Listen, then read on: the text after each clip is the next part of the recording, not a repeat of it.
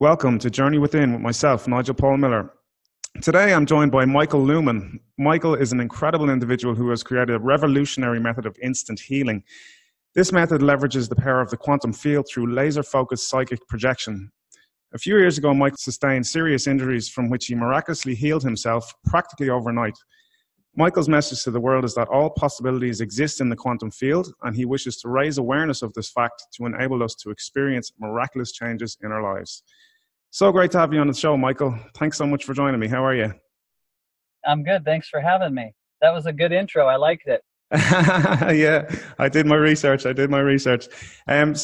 really, really great. Obviously, we had a chat there the other day. We were talking about stuff briefly. But just for people listening now to the episode, tell us a little bit about your background and what led you to discover that you were an instant healer. Well, and I wouldn't say that necessarily I'm just an instant healer. I mean, I've learned that healing happens because we're meant to heal. We're meant to heal instantly. It's our own perception and our own fears that get in the way, and I think that's what creates the time component. Where to start, right? I mean, everything that has happened up to this point in my life has put me in a position to where healing was possible. Looking back, if I hadn't gotten injured playing high school sports and I hadn't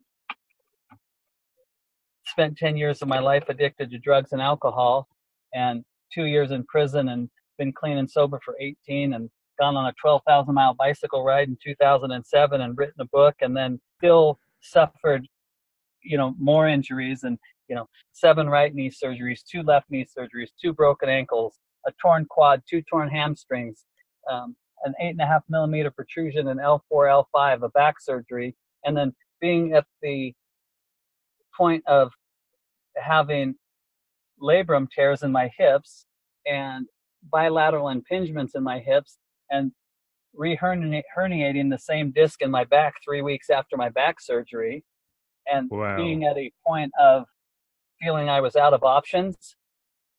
I might not have been able to instantly heal myself, but throw in going through or being in the middle of a divorce, I was out of options.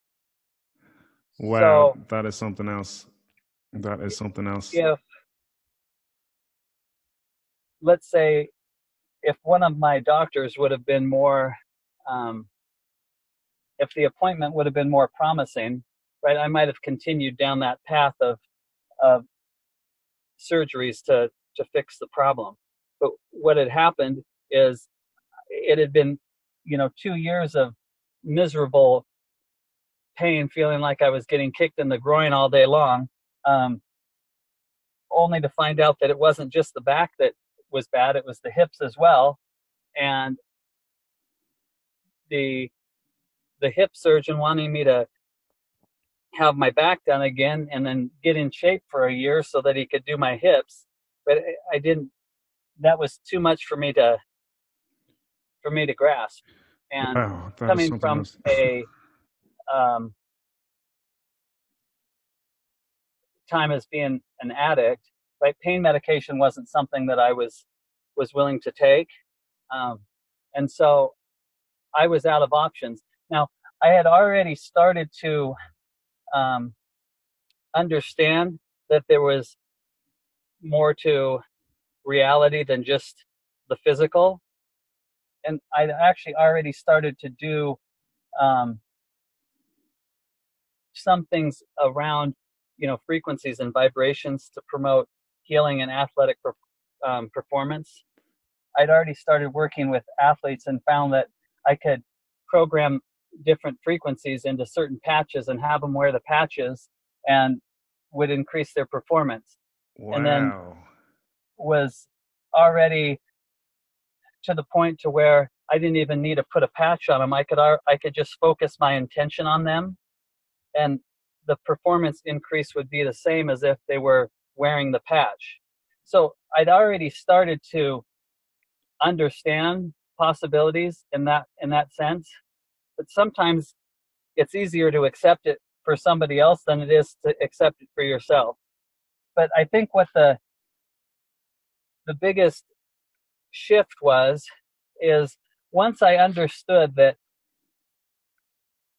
things could be programmed with energy, whether it was a patch or a bracelet or a crystal or whatever it is, a rock, right?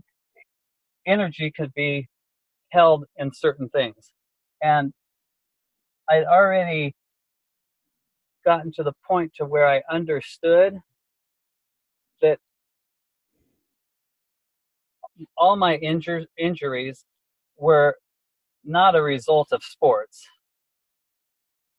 Right? Everybody would say, oh, well, it's because you played sports too hard, or it's because of, whatever, you played too fast, or whatever they wanted to say. Yeah. I mean, looking back, really what it was I broke my kneecap my junior year in basketball, and emotionally or energetically or spiritually or however you want to call it, I never recovered. And so it just allowed me to be more susceptible to other injuries. So a year later, I injured my knee again, only because that was the weakest link. So if I was a pitcher in baseball, it might not have been my knee, it might have been my elbow, right? Or if I was a tennis player, it might have been my shoulder. But since I was playing basketball, it was a lower leg injury.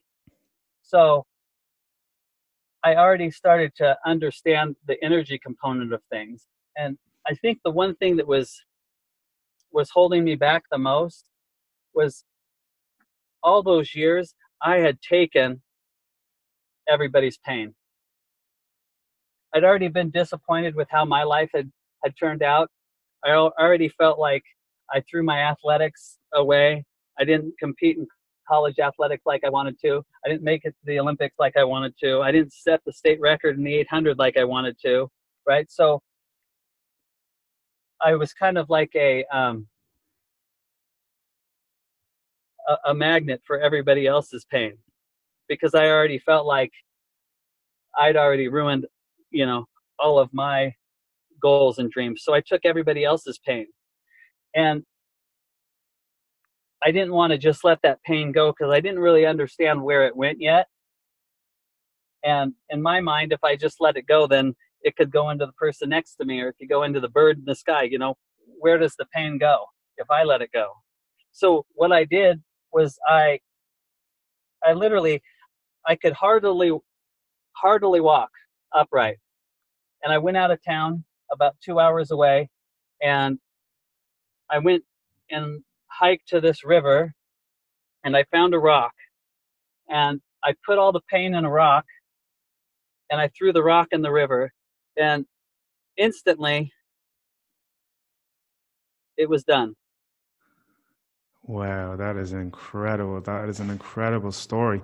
And I mean, what was going through your mind when you went down to that river with that rock? I mean, what was it your intention? Were you just 100% convicted that you were just going to heal yourself? I mean, what was the thought processes going through your mind at the time? And I don't know if I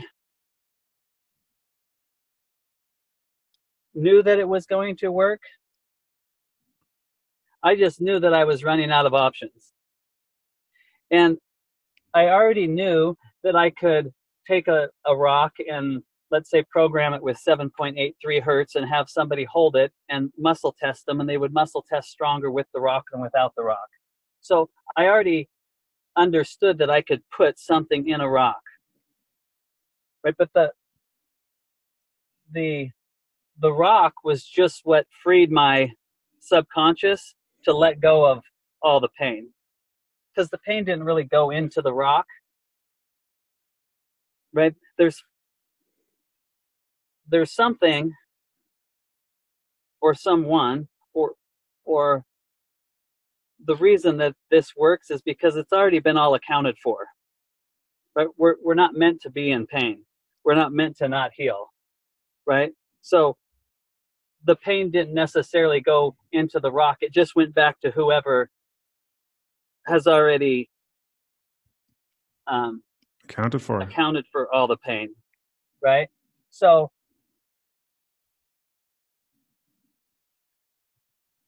the So I rock mean, was just what allowed my subconscious to let go of it all.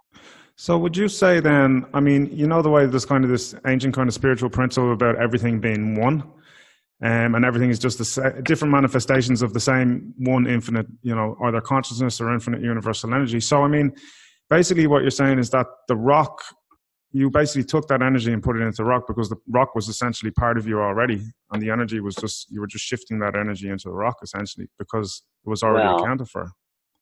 Or I I what way would don't you know explain it? if I don't know if I put it into the rock.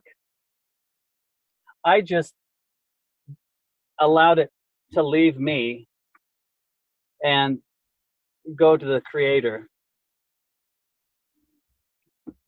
The Wow. rock was just where my level of awareness was at the moment. But the Wow. rock just made it possible. That's But incredible.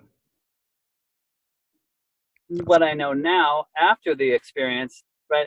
I I know the rock didn't take the energy, but the rock just allowed my subconscious to come along.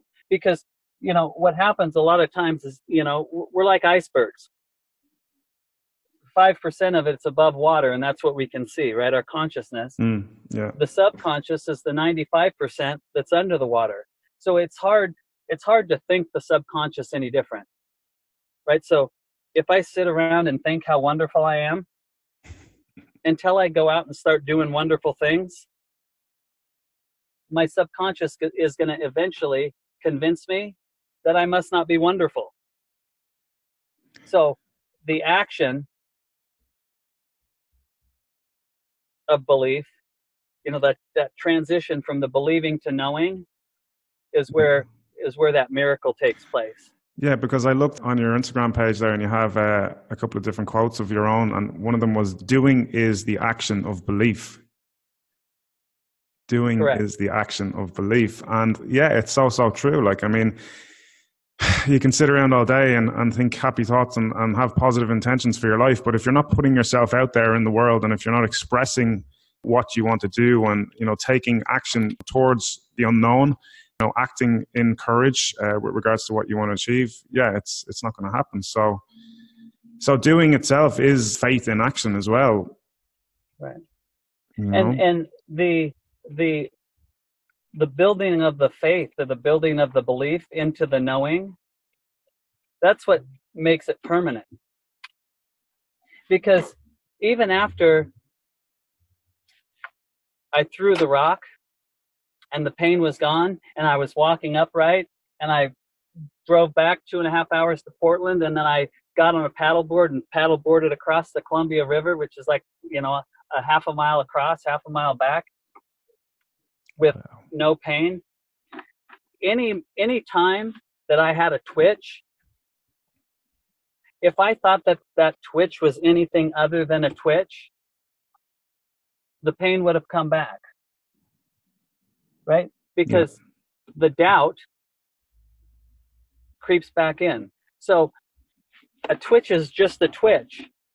But again, our subconscious is lazy, right? It wants to say that a twitch is something it already knows what the twitch is, so it doesn't have to think about it.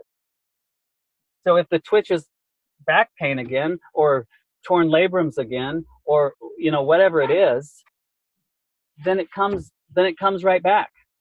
So through this experience, I mean, not only was I able to heal myself instantly, which is a great thing, but I found that now I'm able to focus my intention on others, and they're able to heal as well.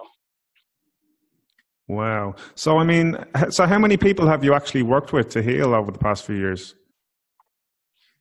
I would say hundreds. Wow. And I mean, what ailments have you healed? Well, first, I wouldn't say that I healed anything, because people don't heal other people. You know, people can encourage other people to heal, but the healing's all left up to the individual. So if I were to explain it the easiest way possible, I might say that if the world is contracting, right, if the world's pulling people in or making people small or not allowing their light to shine, you know, whatever you want to call that force, right, that makes us unempowered to do things ourselves. Yeah. I push the world back so the person has space to heal. Wow, I love that. I absolutely love that. Right? Or I'm a cheerleader.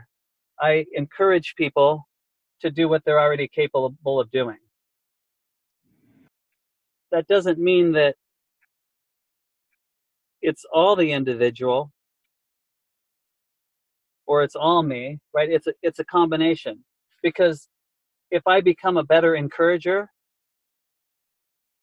then more people are able to heal.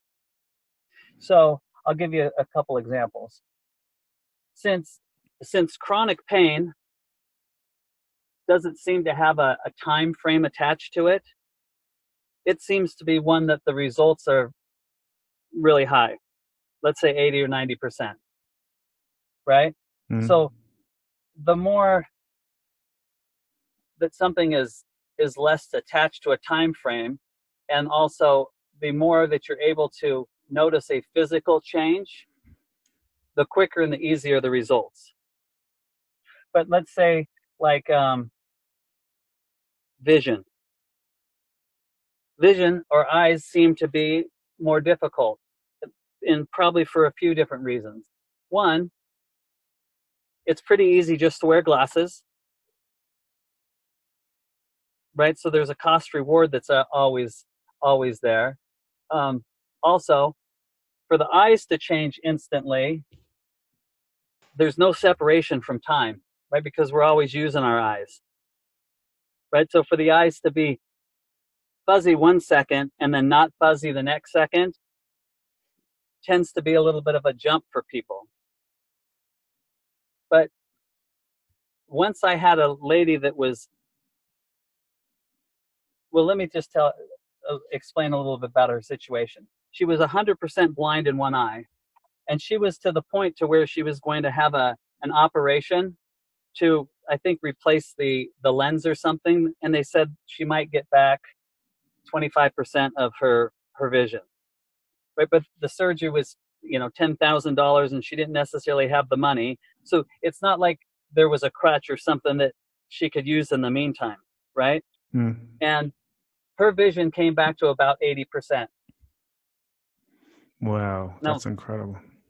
The biggest question I have after, why did it stop at 80%? But that's where the whole cost reward thing comes in, right? She was okay with 80% because you still got the subconscious, you still have the ego that's saying, wait a second, this isn't possible. And if this is possible, then what are we going to have to do, right? So if it comes back to 80%, then maybe miracles don't really happen. Maybe this was just like a coincidence. But if it was 100%, then what was she going to have to do? And so she was okay at 80%. She would have had to change her model of reality, essentially, and that's the subconscious mind would obviously find that to be painful because of all the truths that it's attached to. The subconscious was only able to change it to the 80%. So even, let's take somebody that has, chronic pain, back pain, that can't walk up and down the stairs. And let's say the pain's an 8, and I focus my intention on them. The pain might go from an 8 or a 10 to an 8, and then from an 8 to a 5. And then I might have them get up and try walking up and down the stairs. And the pain might go from a 5 to a 2, and then all of a sudden they can walk up and down the stairs. At that point, it's pretty much done, because the subconscious sees that action that I was talking about, the action of walking up and down the stairs, and it has to come along. It can no longer question whether it worked or not. Now, if they just sat in a chair and said, oh, well, the the pain's an 8, and then it's a 5, then it's a 3. If they don't do anything to facilitate, oh, well, the pain's a 3, then what will happen? It'll become a 5, and then it'll become an 8, and then it'll be a 10 again. Because if it was a 3, why did you not get up and do something different? Exactly. Does that make sense? Yeah, absolutely, 100%. And it's amazing how our subconscious minds have been programmed to essentially hold us back from our potential. You know, and it's personal resistance. It's just so many people are held back. The ego wants to let us down easy. So if we are eternal beings, and this is just a small portion of eternity, and the ego's only stuck in the physical experience, right? And the ego can see that, oh, wait, this is going to be over one day, and it'll be over forever, because the ego can't see eternity. So the ego doesn't want to die of nothing. So the ego always wants us to die of something. So then it's not that much of a shock. So it's always trying to lessen the blow, but it's not doing us any favors by doing that. And do you think there's a way for people to kind of try and like work with their ego? Because like the ego in the last few years, especially around spiritual circles, has gotten a lot of kind of negativity, saying the ego's bad and the ego's this, that, and the other. But I find that, I mean, I think it's important to have a certain amount of ego so that you can kind of protect yourself in the world and kind of have a sense of power within yourself. But it's when the ego starts working against you and restricting you and holding you back and holding you down, that's when it becomes a problem. Yeah, and I would say that the ego, as long as the ego is aligned with purpose, then we're okay, because that allows us to make decisions faster than what we could make without it. But what happens is our ego slides over and isn't aligned with our purpose, and then those instant decisions aren't in alignment with who we really are. And so it's always a power struggle between us and our ego. Yeah. So absolutely. It's not that we want to distance ourselves from our ego, because then what happens is eventually it sneaks up and bites us, right? If we want to think that something doesn't exist, eventually we will find out that, oh, wait, it does exist. So acknowledge that, yeah, we all have one, but just bring it along with us. Yeah. Know that it's there, and know that if it's aligned with purpose, then decisions can be instant.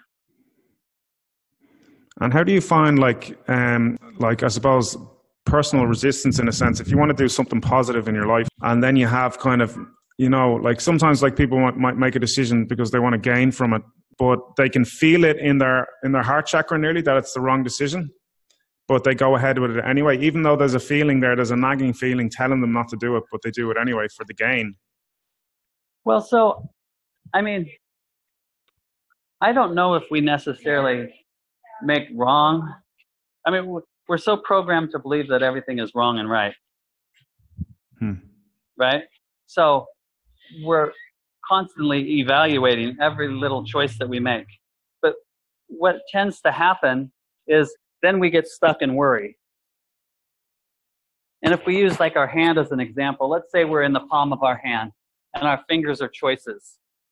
And we're making choices based off of the information that we have at the moment.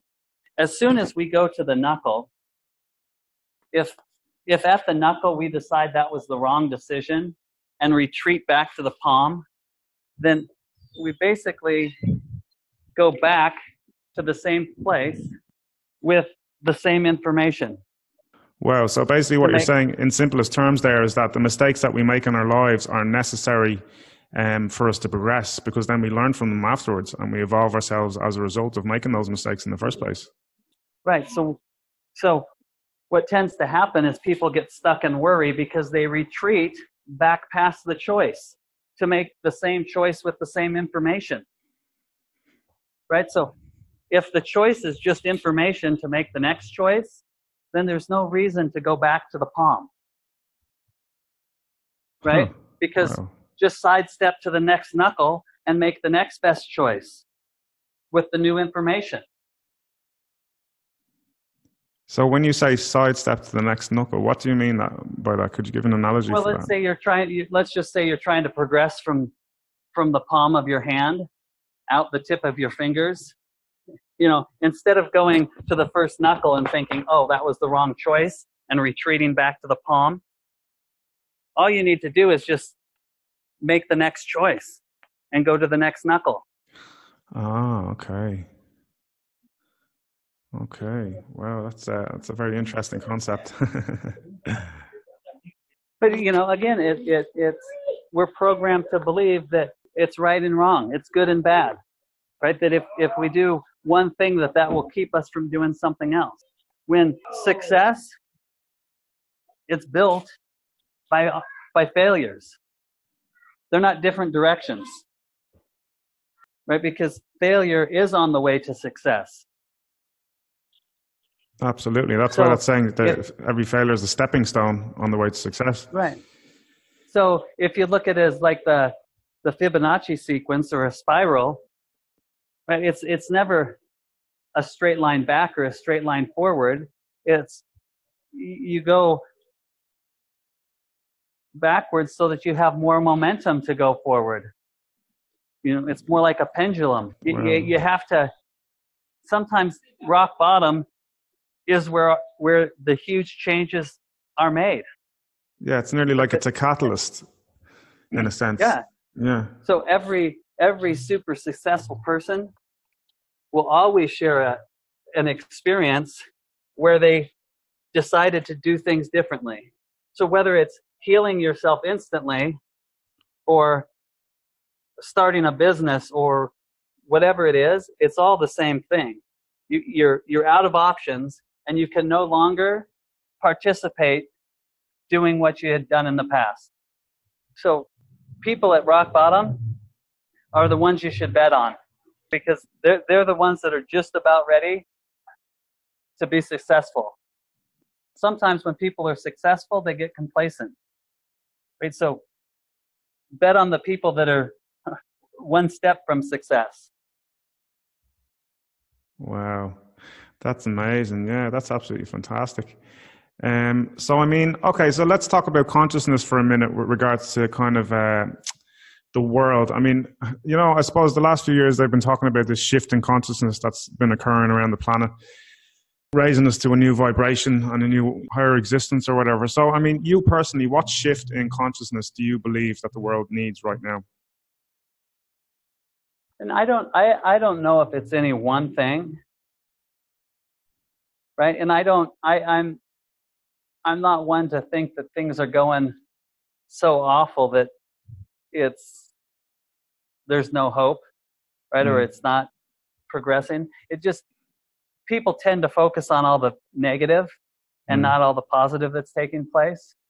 The media is perpetuating that negative image of the world all the time.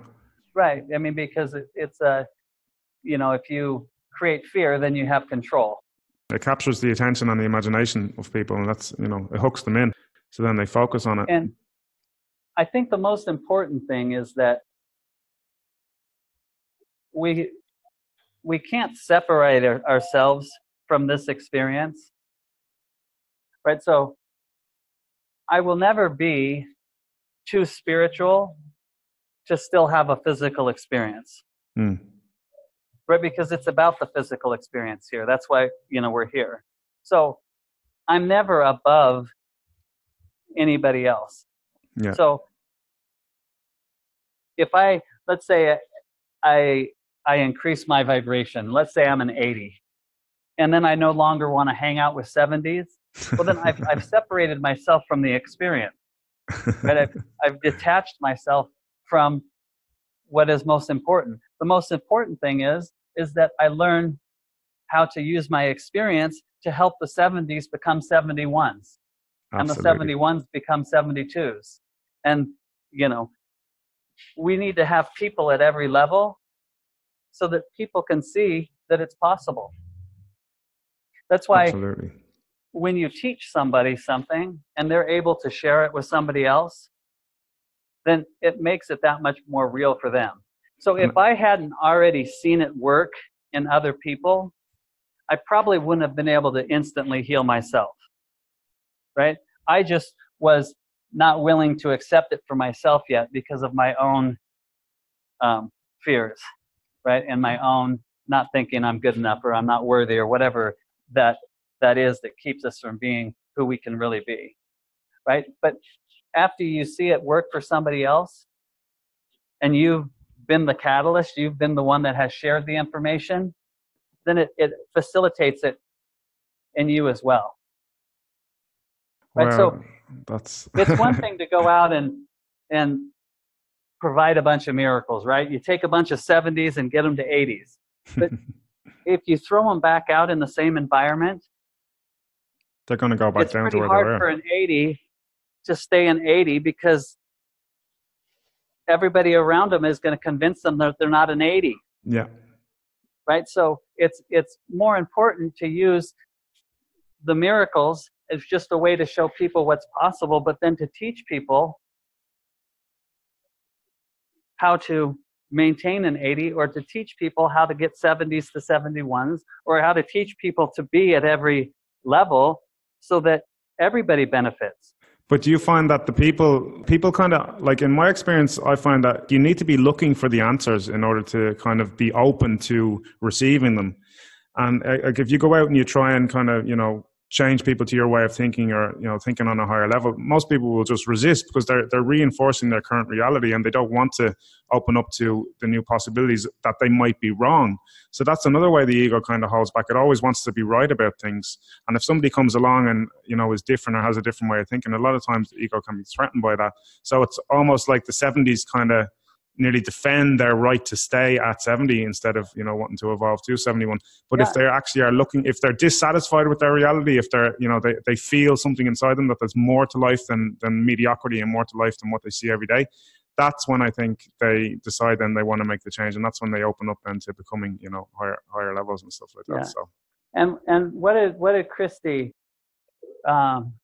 say in the broadcast group, right? She said, the answer is in the question. Right? So if you haven't asked the question, how are you going to know what to look for? Right? You could run into the answer and not even know it. You could have the answer before you even ask the question. Well, but unless you ask the question, you won't even know it's an answer. You'll just pass by it and not even know. Right? So that's why that you have to be seeking something to find it, because you don't find something unless you're looking for it. Exactly. And that also equates to just like your everyday experience in the world, I mean, if you're a negative biased person and you believe the world's getting worse and worse and you believe in all this, negativity, you're going to constantly see that all the time. It's Jack Canfield it's a reticular activating system. And it's like when you buy a new car and then you start seeing the same model everywhere. Whereas before you never saw the car before, and it's like we see what we look for. Exactly. And like after my experience of healing myself and then kind of seeing things in a whole new way, if I were to go out, let's say go downtown here in the city I live in, and just open myself up to people and to possibility, I would always run into somebody. And the conversation would always end with, I manifested this to happen, or I prayed for this to happen, or I knew this was going to happen, or this was so crazy because this is, right? So every time it would happen that way. And I would be like, I know. And they'd be like, no, you don't know. I mean, I really, and I'm like, no, I do know. They're like, no, you didn't know, right?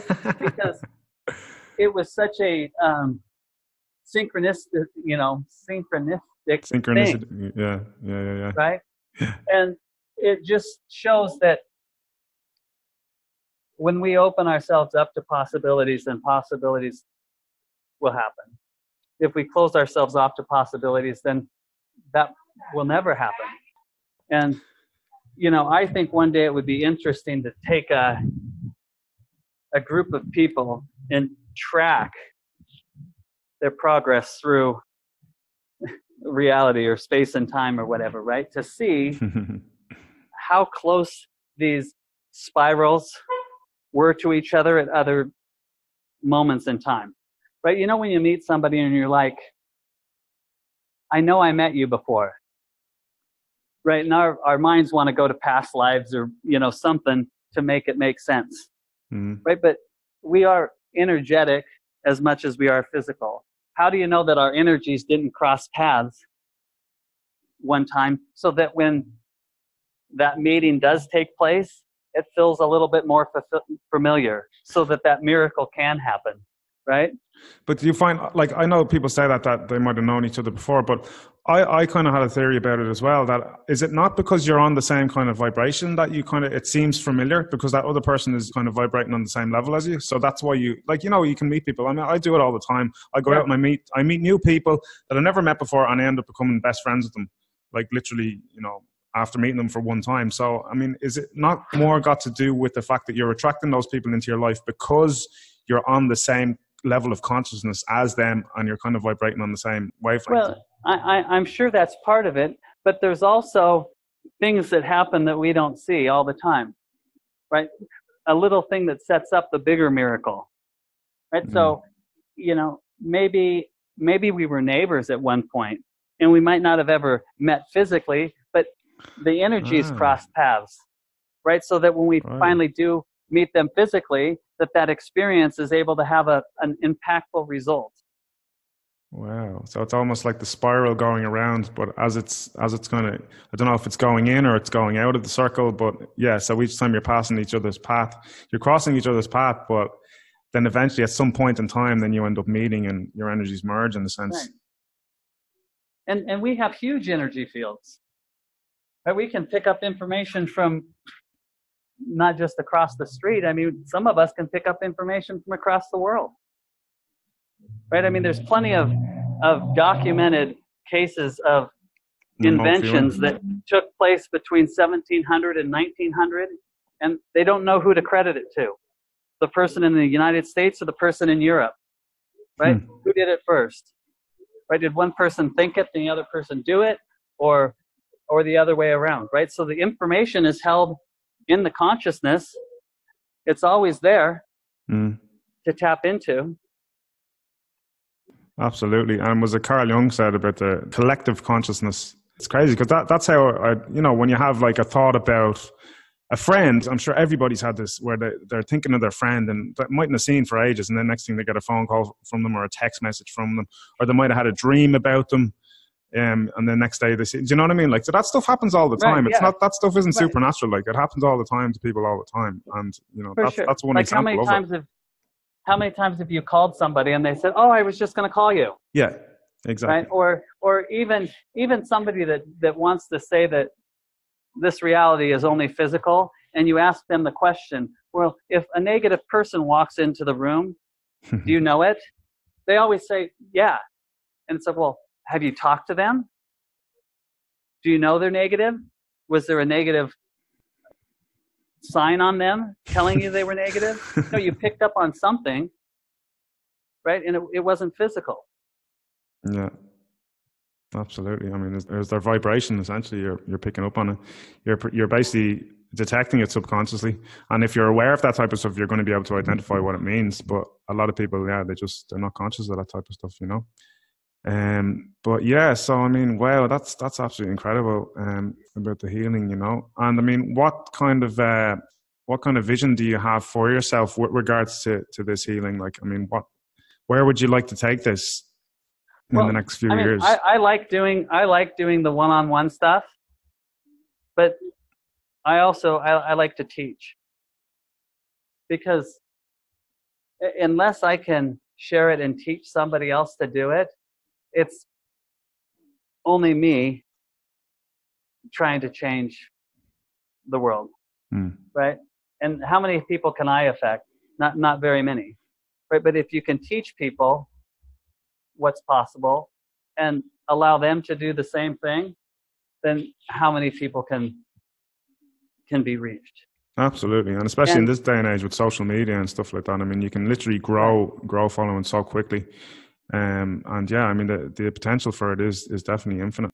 And it it's not enough just to take somebody from 70 to 80 and then leave them at 80 and expect them to maintain, right?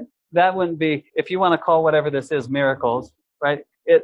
It's not much of a miracle to take somebody to 80 only to see them regress back to 70, right? Give them a glimpse of what's possible, and then if they can't maintain it, say that, well, it's your fault that you weren't able to maintain the miracle, right? So that's where the education is important.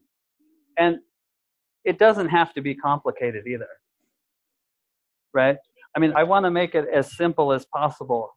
I don't want people to think that they have to sit around and meditate for 2 hours a day to make some huge changes in their life. I just want them to know that it just takes a specific amount of, let's say, what did you say at the beginning? Laser focused intention. Yeah.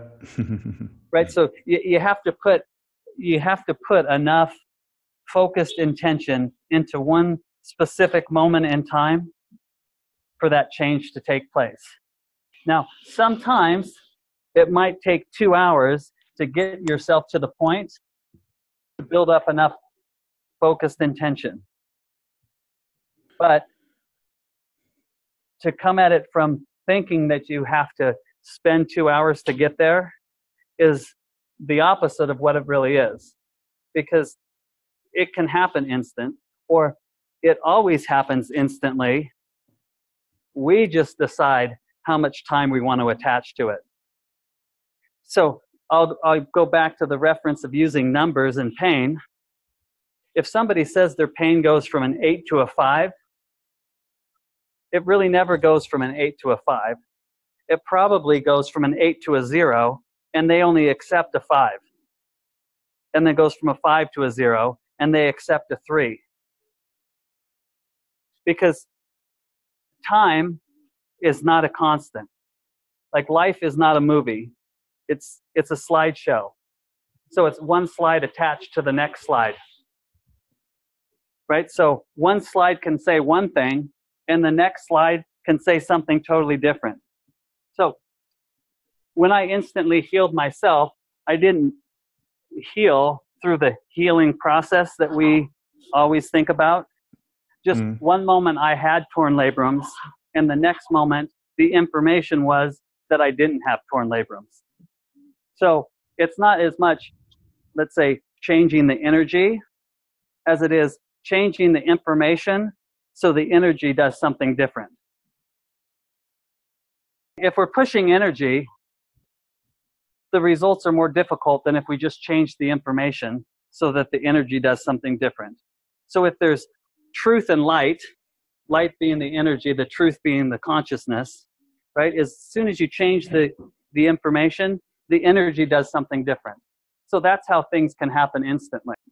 We've all heard of like energy medicine, right? Energy healing, whatever that newer concept is, right? But even that concept isn't necessarily what I'm talking about.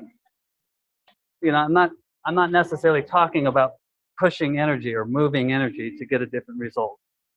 What I'm trying to teach and what I'm talking about is change the information so that the results can be instant. So how do you do that?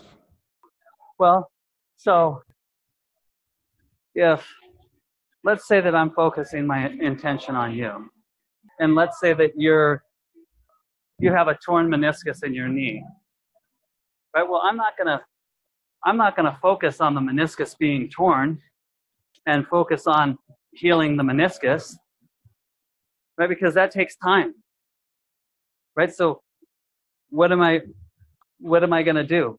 Heal the meniscus through time, right? I just want to focus that, hey, the meniscus is already healed. And then I want to encourage you to know that it's healed. So if I hold the space with that information in it of a healed meniscus, and I allow you to get the information that the meniscus is healed, and then I have you take a step as if it's already healed, as soon as you take that step and it doesn't hurt, it facilitates it. It's done. Wow. So are you kind of visualizing then it being healed? And then, like, when you say moving into the space or offering the space of it being healed, but it's got nothing to do with time. Well, what I'm doing is I'm pushing everything out of the way that is trying to convince you that it's not possible. I'm taking all the fear and all the pain and I'm pushing it away. And the only thing I'm holding around you is the possibility of it being whole or perfect or whatever you want to call that. Wow. So it's almost like you're creating kind of like a black hole in the consciousness of the person to kind of get, rid them of all the doubt that's holding them back from experiencing the healing in the first place. Right. Or if you just want to break it down to light and dark, right? If there's always a ton of dark around you, it's much more difficult to participate in the light. So if I'm the spark to allow you to be that light, or if I'm the bubble that pushes back all the doubt, that allows you to sit with just the light. And then you get to decide to accept it or not. Wow. And again, going back to kind of what I said before, that doesn't mean that it's all on you or all on me, right? Because the more efficient I am at pushing back the dark, the easier it is for somebody to then accept the light. Right? So before I had a good result with somebody that had a vision problem, it was difficult for me to get results with vision because I still had my own doubts, my own fears that played into it. As soon as it happened one time, it made it a lot easier for it to happen again. So again, that goes back to the group consciousness thing, right? Or the 4-minute mile. As soon as somebody ran the 4-minute mile, in the next year, 200 or 20 people, I can't remember what the numbers are, right? But everybody started breaking the 4-minute mile, right? So once possibility is opened, it makes it that much easier for the next person to grab hold of it. So that's what it's about. It's about showing people what's possible so that possibilities can continue to expand. Wow, that makes a lot more sense. Anything is possible. And whether you believe that the Bible is true or whatever, right? The Bible is a book, and it's got some pretty good stories in it. And we love to use books and stories as an example of what's possible, right? So we can use some of the stories in the Bible as things that have already happened that are possible, right? So walking on water is a possibility. Parting the sea is a possibility, right? But before Columbus sailed across the ocean, everybody saw the earth, or not everybody, but 99% or 95% of the people, when the ship sailed away, they saw it disappear evenly, top and bottom. Oh, so the earth must be flat. But Columbus didn't see that. What he saw was the whole of the ship starting to get smaller and smaller. And then the last thing he saw was the flag at the top of the mast. So he knew the earth was round. Because unless you know something, you're not going to go and sail around the world, right? You wouldn't do that on a whim. He already knew. So back to Moses, right? Moses knew the sea would part. Because if he didn't, he would have gotten 100 yards in and tapped his buddy on the shoulder and said, "I can't believe this is happening." And at that point, what would happen is the water would come crashing back in. Right? He already knew the sea would part, or else he wouldn't have taken everybody to the shore of the sea. That's something else. So, I mean, when did you kind of first discover that you had these kind of abilities? Well, I would say that I've always had an open mind to possibility. I would say that my addiction, even though it was a 10 years of probably not the best experiences, it still opened my eyes to what was possible. I would say that my 12,000 mile bicycle ride around the United States was because I didn't limit myself by what I thought was possible. But in my head, I thought I could ride 125 miles a day, no problem. Right? So all the things that I have done have continued to open my mind to possibility. But I've never doubted that things can't be instant or that miracles don't happen.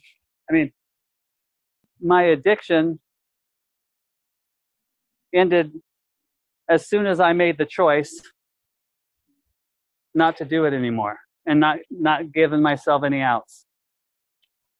Now, it took 10 years for that to happen, and me wanting to pick and choose the things I wanted to do and what I didn't want to do. But as soon as I made that choice, it was done. So everything that has happened in my life up to this point has just continued to open myself up more to possibility. But even after I healed myself, there was still a process of me having to start to understand this whole new reality. And so I still picked up on bits and pieces of what everybody else thought was possible. Right? So I was getting results, doing different things, thinking that it was what I was doing, like the system, let's say, and not just the consciousness. Wow, that's something else. That's mind-blowing stuff, I have to say. And what about that story you told me the last time we spoke about the rabbit?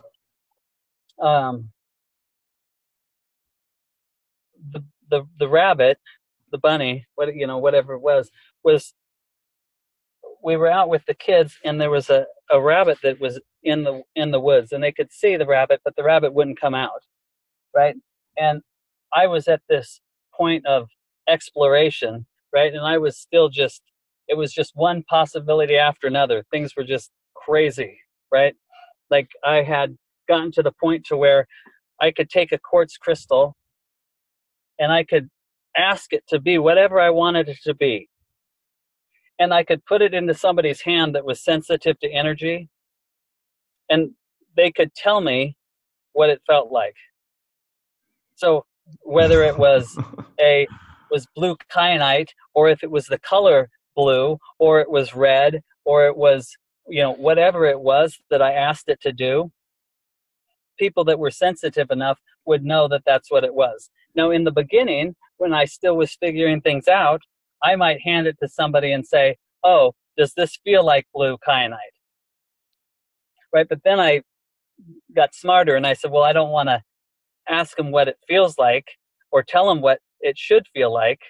I want to see if they can actually feel it and know what it is. Right? I mean, there was a time when I was able to put my hand by somebody's ear and they could hear their own personal song. All these possibilities were just opening up one after another.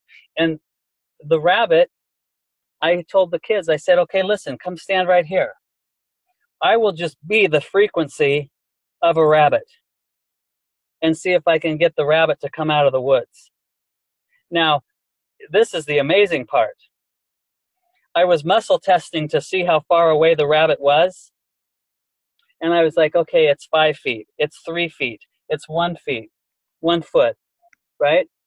But we couldn't see a rabbit. And just as I was starting to doubt my muscle testing, a little baby bunny came up out of the ground right by my foot. That is absolutely crazy. And your kids were there and they saw it happen, yeah? Yeah. But again, if I hadn't been there and seen it happen, I wouldn't have believed that it could happen. There was a time that my wife's son was sitting at the keyboard, okay, and he was 7, I think, at the time, and I would put my hand by his ear, and he would play what I was playing in his ear on the keyboard. He wasn't paying attention to my hand as much as he was just listening, right? So as soon as he looked back and saw my hand, then it became harder for him to do, right? But I approached it with just, here, play this, right? And he might have thought that I had a speaker by his ear or a headphone by his ear or whatever it was, right? He didn't necessarily think that it was my hand that was providing the song to play. Wow. So it's almost like he didn't know what the source of the information was. His mind had no way of judging that source. So he just took the information, you know, at face value. Right. But So then when he didn't question it. yeah. Right. But that's how we all are. Right. Sometimes the more that we know, the worse off we become.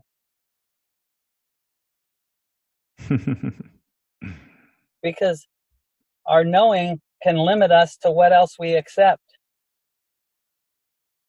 Yeah, it's like possibilities. I mean, that's exactly it. And that's what we were talking about at the start. It was like, you know, potential, like, you know, so many people are held back from their potential because they just don't believe it's possible. They look at, and that's another thing with the media and with, you know, I suppose the consumer kind of celebrity worship society that we have.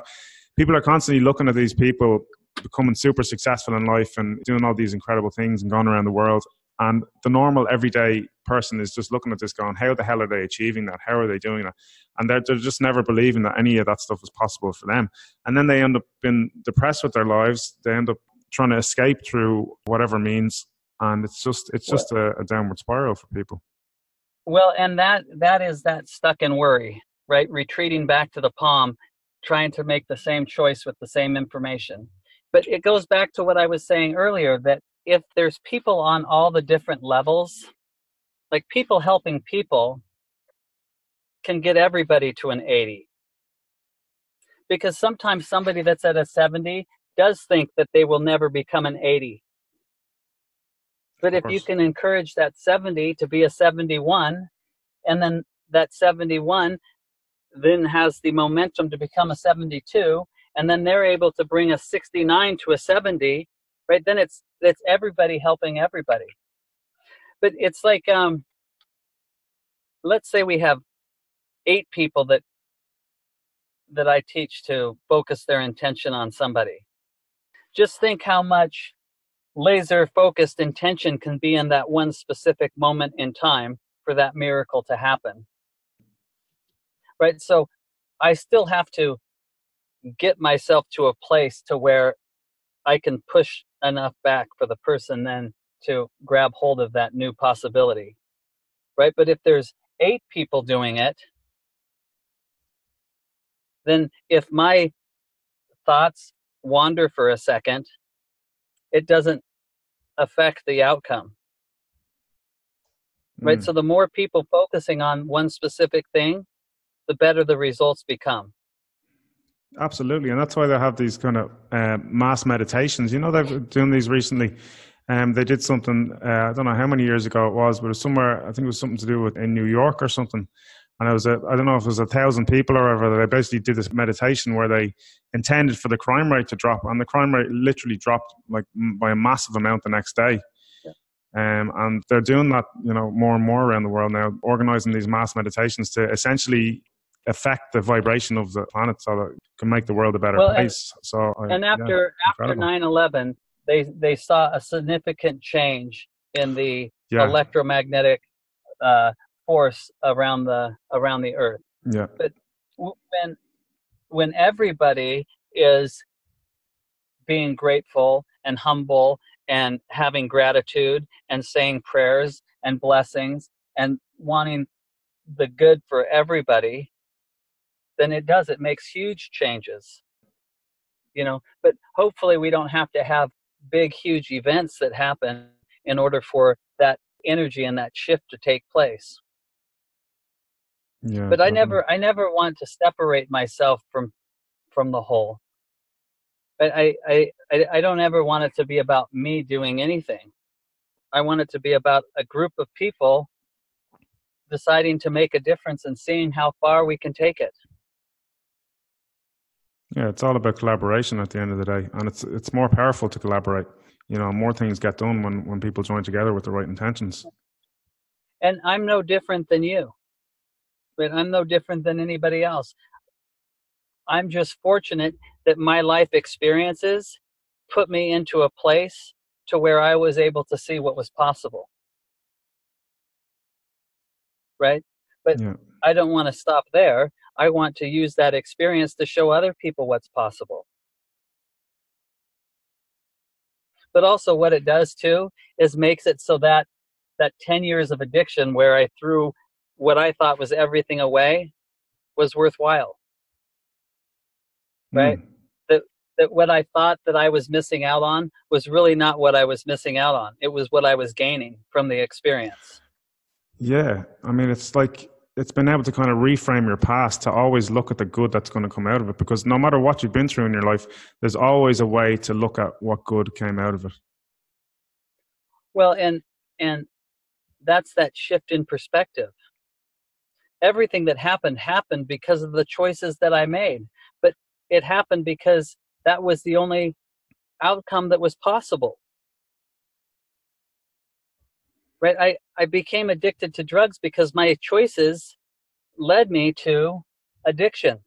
Yeah, exactly. So, and that comes back to then the theory, like, you know, about destiny and stuff like that. I mean, you know, some people have the belief that our lives have already been decided before we come here. Like, you know, we decide before we come here what experiences we want to have. We decide what people we want to interact with. Like, there's a lot of, you know, people I've spoken to kind of in psychic circles and stuff like that that have those beliefs. But I mean, when you say something like that, you know, those your experiences taking drugs and stuff like that led you to who you are today. So I mean, you know, what are your thoughts about you know, predetermined destiny or whatever? Well, I think we always have a choice. Now, whether somebody knows us better than we know ourselves and knows ahead of time the choices we're going to make, I don't necessarily worry about that, because all that's important is trying to make the best choices at any given time with the information that we have. Yeah. And then if the choice is a poorer choice, making a different choice with the new information. But it's always about progression, right? It's an illusion that we're regressing. We're always expanding, right? It's just the fear, it's the physical experience that is trying to convince us that we're not eternal, that we're physical, that we're not a wave, that we're the particle. Yeah, I love that. I love that analogy of the wave and the particle, because it's like, yeah, I mean, when you have a certain perception of the world and you have a certain perception of yourself at one point in your life, you really, it's like you're buying into that story of being the particle. But then something happens, or you know, you might just read a book, or you might meet a new person, or you might meet something that just kind of gives you a new insight or a new nearly spiritual realization, and then everything changes from that point on. So it's like, Yeah. so many times in our lives we believe we're the particle, and we go about, you know, thinking we are the particle, but then from time to time we hear new information, or we hear a conversation, or we hear, you know, something else that just expands our consciousness and opens our mind up to the reality that we actually are the wave. And that's the beauty of life. Without the wave, the particles are just random, right? Without the wave, there is no world, there is no universe, right? Nothing is held together. The wave is the truth that makes everything work, right? And it's not by chance that this just happened, right? I mean, even Stephen Hawking at the end of his life changed his view and his perspective of the Big Bang creating everything. At the end, he was like, the chance of the Big Bang working, you have more chance winning the lottery every day for 365 days with the same numbers, right? It is not possible that it just happened by chance, right? Yeah, So yeah. whatever the wave is, the truth is, ask the particle to do what the particle is doing so that we could have this experience. Yeah, it's fascinating. Like, because remember I was speaking to you before about Robert Lanza, on essentially his talk. He's a quantum physicist, and he basically says that our perception of the universe and time is just, it's a tool of our own consciousness. Space and time are tools of consciousness. So all this theory about the Big Bang popping into existence from nowhere, all these stars being creating, everything has happened, and it's precisely exactly the way it's supposed to be for us to be here. If, you know, if certain elements were a slight bit, a tiny bit degree higher or a tiny bit degree lower with you know, interactions and stuff like that, we wouldn't be here. Life wouldn't be here. So every single thing and every single kind of thing has been set up for us to be here. But the way that we kind of interpret it is that we think that we don't mean anything within it. But really, it's our consciousness that's essentially the cause of it in the first place. Yeah. And there's always purpose. But time is where we imprint memories, right? We imprint memories on time, and that's why time starts to have such a meaning to us. But it's more of a way to store information than anything else. It's only so that we can find it later, right? Because if we don't have time, we don't know where to put the information. So time is a filing system. That's why when you're a kid and you go across town the first time, it seems like forever. Well, that's because you're filing a ton of information because you haven't been there before, right? So you might fill up a whole filing cabinet in a 25 or 30-minute trip. And if you compare that to other trips, it's like that took forever to fill up that file cabinet. But the amount of time that it took was only 25 minutes. But the next time you go, you don't have as much to put in the file cabinet, so that it only seems like 25 minutes and not 5 hours. And then eventually you drive across town and you don't even think about it because there's really nothing to file because you've already seen it all. So it takes no time at all. And that's what I say about driving on autopilot. You got a lot of people that just kind of drive on autopilot. I find especially older people that say live in a certain area and they don't even bother indicating because they're just on autopilot all the time. And right. Yeah, no, that's absolutely fascinating. Absolutely fascinating, I have to say. It's just such a different perspective of looking at things, and just the way that you're kind of, talking about information being contained in, all the energy of time and space, and not about pushing the energy itself, but actually, rewriting the information. It's nearly like you're hacking. It's nearly like you're hacking energy work in a sense. Yeah, or it's just that you're changing the information so the energy will do something different, instead of pushing the energy and hoping that it will change the information. But it's coming at it from the wave instead of trying to come at it from the particle and becoming the wave. Oh, right? wow. But that's the big change that I'm pushing. Basically, because I remember Bob Proctor talked about this in one of his courses years ago.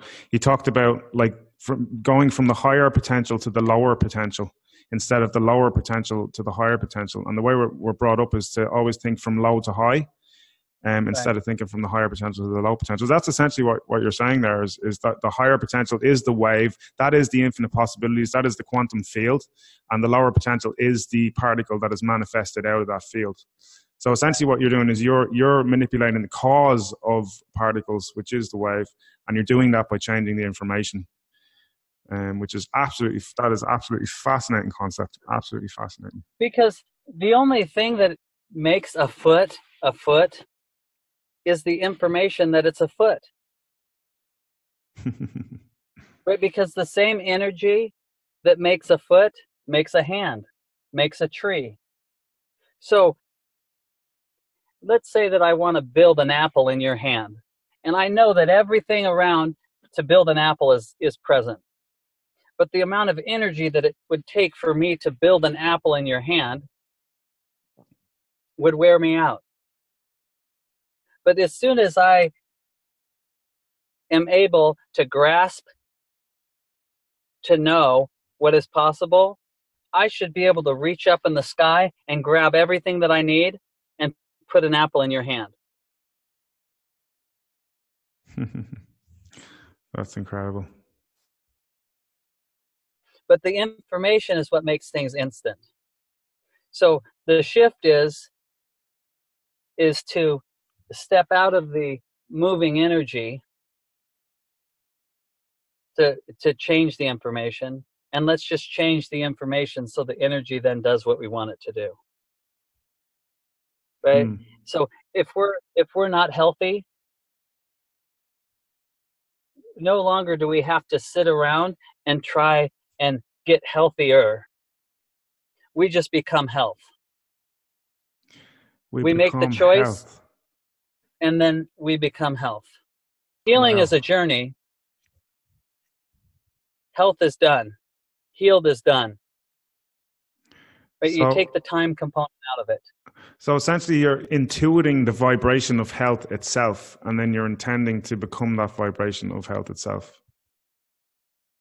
Right, because health already exists in the field. Wow. Right, the only thing that is keeping somebody from being healthy is fear. Now, there's some things that are harder than others, right? So I could sit around and try and focus on myself being 10 pounds lighter, having 6-pack abs. But the amount of focused intention that would take, it's almost easier to use that for other things and just to eat better and maybe exercise. So, right? So just because anything's possible does not always mean that we want to use what energy we have on that possibility. Like food makes it easier. Healthy food makes it even easier.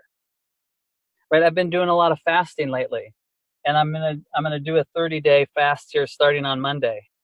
1, because I want to push my limit of what's possible, and 2, there's still little things that I would like to change or to heal on my body that haven't healed. I have a finger that I broke when I was 15, where the tendon is caught in the scar tissue, so it doesn't straighten all the way. Right? And through fasting and autophagy, the body should break all that scar tissue down and utilize it for whatever else it needs it for. Right? I'd like to change my hairline because my hair is receding. So I want to see if through fasting and focused intention, I can change some of these things. Right? Because this is still that same concept of the information, right? So just because a cell is a cell right now, it doesn't have to always be a cell.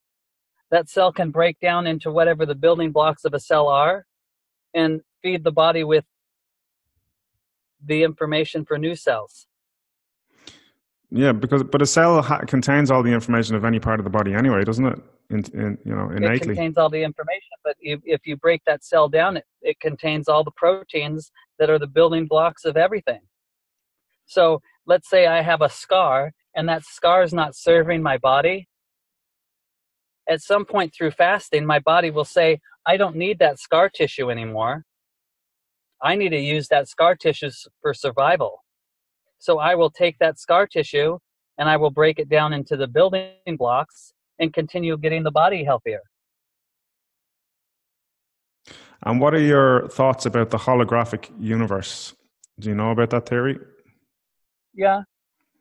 What are your thoughts about that? The fact it's essentially the same thing as the cell. Like it basically says that all the power and all the information of the universe is contained in one, in the smallest unquantifiable piece of space. I mean, I would think that everything is based off of the same thing. So let's say that I wanted to build a tree, and I wanted to build people, and I wanted to build a car, and I wanted to build all these different things. Right? I'm not going to use different building blocks. Right? If I'm going to use Legos to build the universe, I'm going to use Legos to build everything. I'm not going to use Legos to build one thing and then an erector set to build something else. I'm going to make sure the building blocks are all the same. So if I'm going to make a foot, I'm going to make the foot out of the same thing the hand is made out of. I'm just going to use different information. Yeah. It reminds me of a book that I read years ago, The Science of Getting Rich, and he talks about the universe just being one intelligent substance from which all things proceed. And basically, everything is made of exactly the same stuff. So that's essentially is the quantum field in essence. Yeah. Yeah. So, I mean, that's empowering to know that we already have all the building blocks. We already have everything that we need to be whole. We just have to allow ourselves to accept it. And, a lot of it has to do with forgiving ourselves and forgiving others, right? Forgiveness separates us from anything that has happened in the past, right? So back to the rock, right? The rock not only symbolized the pain going into it, it also symbolized me forgiving myself and forgiving others and not holding on to anything, right? Because again, the only attachment we have to the last moment in time is our own thinking. But forgiveness allows us to separate ourselves from everything that has happened, right? If we want to empower ourselves, we forgive ourselves and we forgive everybody else. If we don't forgive somebody, then we're still holding on to the past. Yeah. And that prevents the miracle from happening, because the miracle only happens in the present. The present is in the presence. Right? The gift is presence. Yeah, absolutely. 100%. Yeah, I mean, look, I could talk to you for hours about this type of stuff. Yeah, so we'll just wrap this up anyway. So where can people find out more about you if they want to look into the instant healing? Well, that's a good question. So, I mean, you can find me on Facebook, Michael Luhman, Mikael Luhman. I'm just in the process of getting my website up and running. So, obviously, stay tuned and I'll have some more information soon. If people want to contact me through you, they could probably do that for now. But I'm hoping here in the next week or two to have everything up so that it's a lot easier to get a hold of me. Excellent. And I'll tell you one thing, I'll definitely have you back on the show, Mike. I love talking to you about this type of stuff. For sure. So one of the things that excites me is I like to do possibilities, right? I mean, instead of talking about it, let's next time, have you stick your hand out and see what you can pick up on and, see what we can do. Absolutely, 100%. I'd absolutely love that. Okay, so that's about it for this episode, folks. I hope you've got some nice insights and some value there. Thank you guys so much for tuning in. Talk to you soon. Thanks so much for joining me on this episode today, guys. I really, really appreciate your support. If you had any breakthroughs or realizations during this episode, I'd really love to hear about them. You can comment on the Journey Within Facebook page. You can write a review on the podcast platform, or you can even email me directly at nigelmiller.ie@gmail.com. And if you feel you gained immense value from this episode, donations through PayPal are always appreciated. Also, is there something in your life that you find yourself struggling with? Is it something that you feel maybe I could help you with? If so, feel free to go ahead and book a free 15-minute consultation with me at calendly.com/journeywithin. That's CALENDLY.com/journeywithin.